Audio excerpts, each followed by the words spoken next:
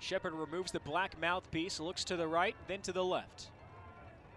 Out of the flex bone from the right hash. Snap, quarterback keeper by Shepard at the 5, runs over 2 Wildcats, and he's down at the 1. Brought down inside the 2-yard line, gain of 5 on the play. Gets 5, 3rd and goal from the 2. That infamous quarterback power just led by the right side of that offensive line, and Kyle Glover going right up the gut and clearing way.